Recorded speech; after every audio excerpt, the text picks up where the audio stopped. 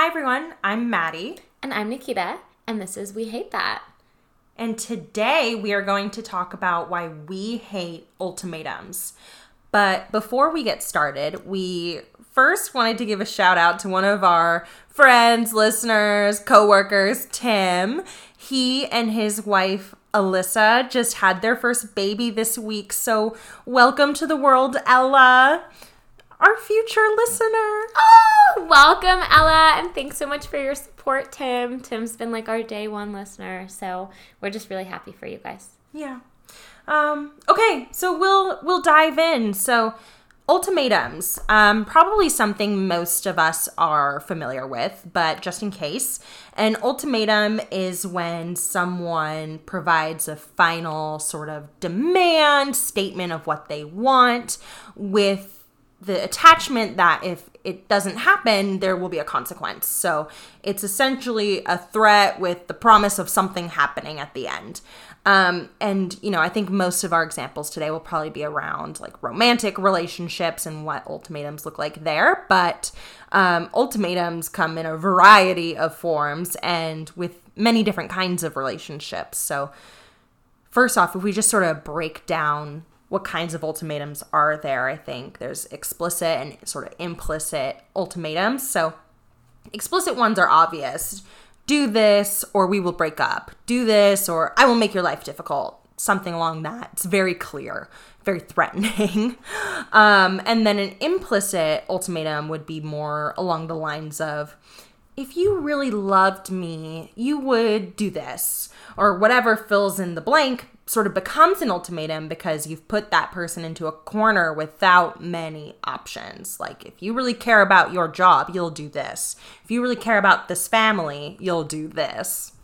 Got it. So in those cases, there's really nothing that they stated exactly about how the hammer is going to come down, so to speak, but it's still there. You know that this isn't just a polite ask. No, that's out the window.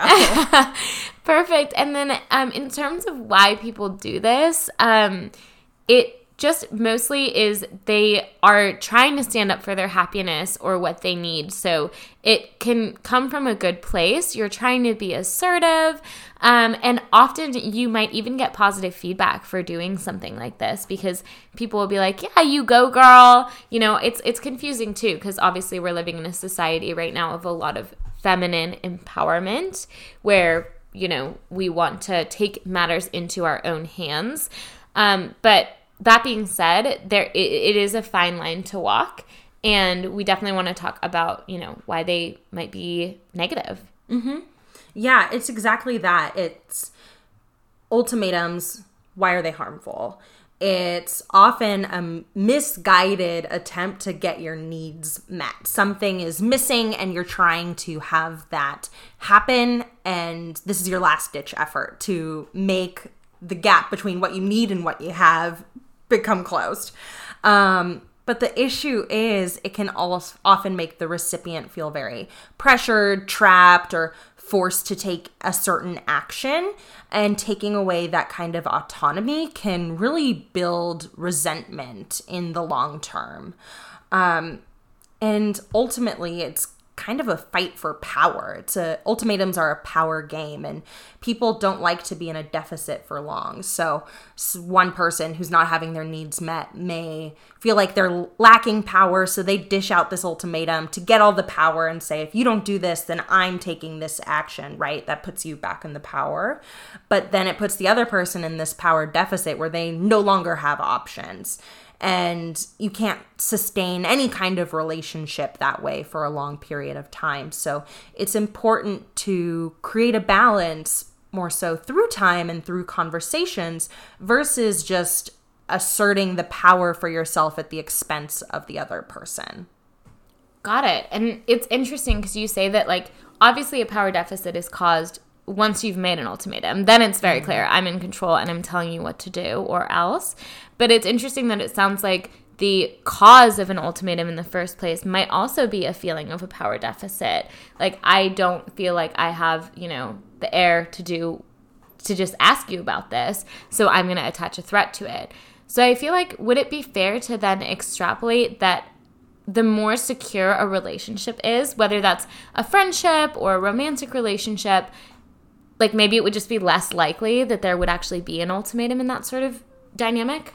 I would think so. I think that makes a lot of sense, especially even if I just think about happy, confident people I know. They don't usually go around telling people what to do because they have their situation under control, whatever it is. And if we think about like a manager, and a great manager is someone who can get their team to do what they need to do, and everyone feels great about it, and everyone's succeeding and accomplishing what they hope. But when a manager is struggling, maybe not doing as well, lacking the confidence, that's when they might have to dish out ultimatums and just start more so barking orders as opposed to leading through action or leading through their good examples and graces.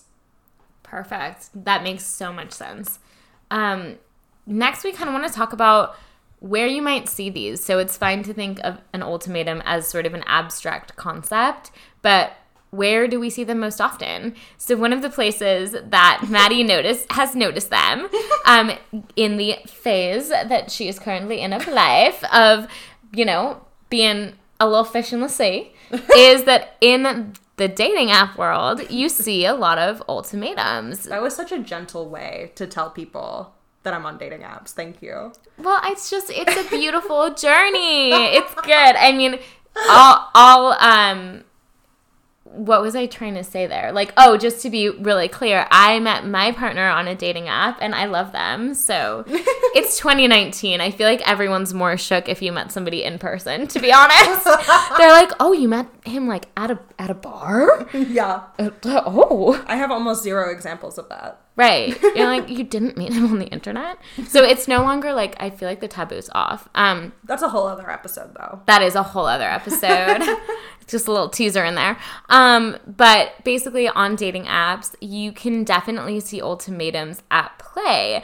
The whole swipe left if blank. So, that can be swipe left if you are a dramatic person or like if you create drama, right? That one's like, I guess kind of obvious, but like usually a red flag to me too. Or like swipe left if you don't like dogs or whatever it might be. And so like we thought that the intention behind it was potentially good. Like maybe people are trying to give you an insight into their preferences. But the reason that we hate this is because like we haven't even met, let alone dated, and you're already telling me what to do? Like, I have to swipe left if I don't have this one quality. And also, why do you have such strong deal breakers if it's online dating where it's already really difficult to find a connection? It's definitely, in that case, it feels back to that sort of power play. And then another type of ultimatum you can experience in a dating app situation as well is sort of this is how we're going to tell people that we met. Like, we'll tell people that we met at Trader Joe's. That's very, like, domineering on, your actions as well. Because, like, we have to agree on this story. Like, no. If you're embarrassed about being on a dating app, that's your own baggage. And, like, I'm not going to be your little, like, partner in those lies. I am good with myself. Right. Totally. So if you see those, like, feel free to treat them as red flags. I personally did in the past, and I know that Maddie does too. Mm-hmm. Yeah, so that's a real clear, like, dating example, things you might see and look out for that are hidden ultimatums. But then now let's say you've been dating for a while, you're thinking about marriage. There's some things that we've heard of, like, I want to be married by this date or else. I want to be engaged by this date or we have to break up. And everyone has their own timeline for their dating life or their ideal life. We were just talking about that earlier, making your ideal world. But forcing someone's hand at an engagement can just be a colossally bad idea if you are trying to disrupt the flow of your relationship or trying to force someone's hand to make a big life decision on your behalf is just really tough. And that's just one big example, They can come in other ways too, like buy me a car, buy me a house, and all of those things are big life events that would probably happen eventually, but by forcing the timeline on that, you're removing all the autonomy from the other person to make this big life step in junction. And I think that's one of those instances where you have to discuss with the other person and figure out, is it a mismatch of timeline or expectations or communication? Because that's usually, I think, what it is. I've never been engaged though, so I don't really know. I haven't either, but I think you're right. Like, I think it just takes a conversation, and it's a really tough situation because you want to advocate for yourself, but at the same time, you just have to be a bit careful about how you go about it. Especially in a till death do we part situation. Yeah, that seems like a major thing to jump into.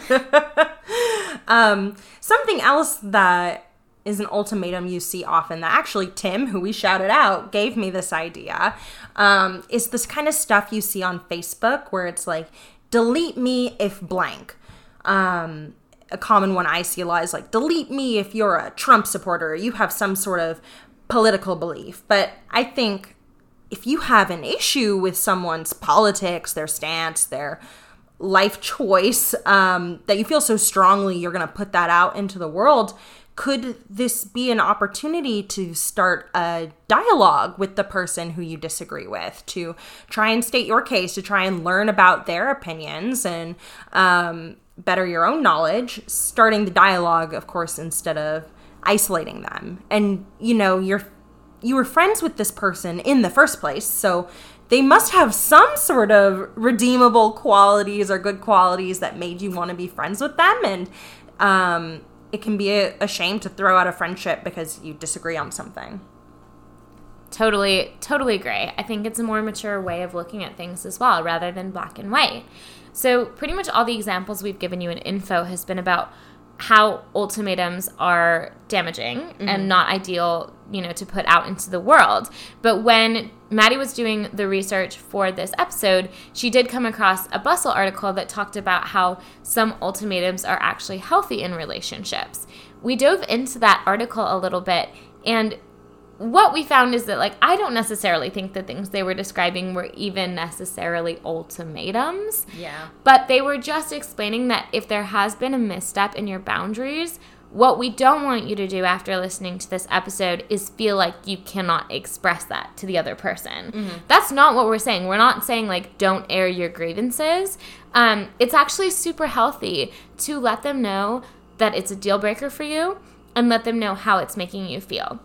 The difference that I notice in the ones that are healthy versus the ones that aren't is that it seems to be more informing someone about how what they're doing or what they've said or whatever the trigger action was is making you feel, and that's all self-contained. And then it gives them the choice of, once they know how you feel, they can act on that according to, maybe they stop doing the thing that they were doing because they realize how much it hurt you. But it's just self-contained, rather than saying, oh, if you keep doing this to me, I'm going to do this to you, which is very, reciprocal and, threatening. So instead, and I've had these in my own relationship, too, just times where I let the person know, this is how you're making me feel when this happens. And if the way that it's making you feel as well is that, it really is crumbling the foundations on which you stand upon, it's probably fair to let them know that. So part of the fine line between the ultimatum and this type of healthy discussion is how you're presenting it. So a lot of the time it requires being vulnerable. It requires being open, as opposed to just being very black and white about how something's going to work. Yeah. And so few things are black and white. So that's a tough approach to life anyway. Completely agree. So I think with that thought in mind, if you find yourself dishing out an ultimatum, oh my gosh, I'm so sorry. I don't know what's going on with my nose. An ultimatum's not a great word for, nasal stuff. But if you find yourself dishing out an ultimatum, it might be because you're missing out on that type of a conversation that you should have had, that is really open and vulnerable and lets the other person know how you're feeling without necessarily having a sword that you're drawing on them. I agree. Okay, that was all we had today about ultimatums. I hope maybe you didn't learn anything new, but you thought about it in a different way. And we really appreciate you taking the time to listen. And if there's any feedback that you'd like to share with us or anything you hate and you want to talk about, let us know. You can reach out to us through any of our platforms. You can email us at wehatethatpodcast@gmail.com. Our Instagram is wehatethatpodcast. Our Twitter is wehatethatpod. We only have 2 followers and one of them is me, so feel free to join us there. Give us any thoughts on this format or this show, and if you're listening on iTunes or any other platform, feel free to leave us a review or give us some stars. We'd love it. So that's all. We're signing off for today, but always remember, we hate that, but we love you.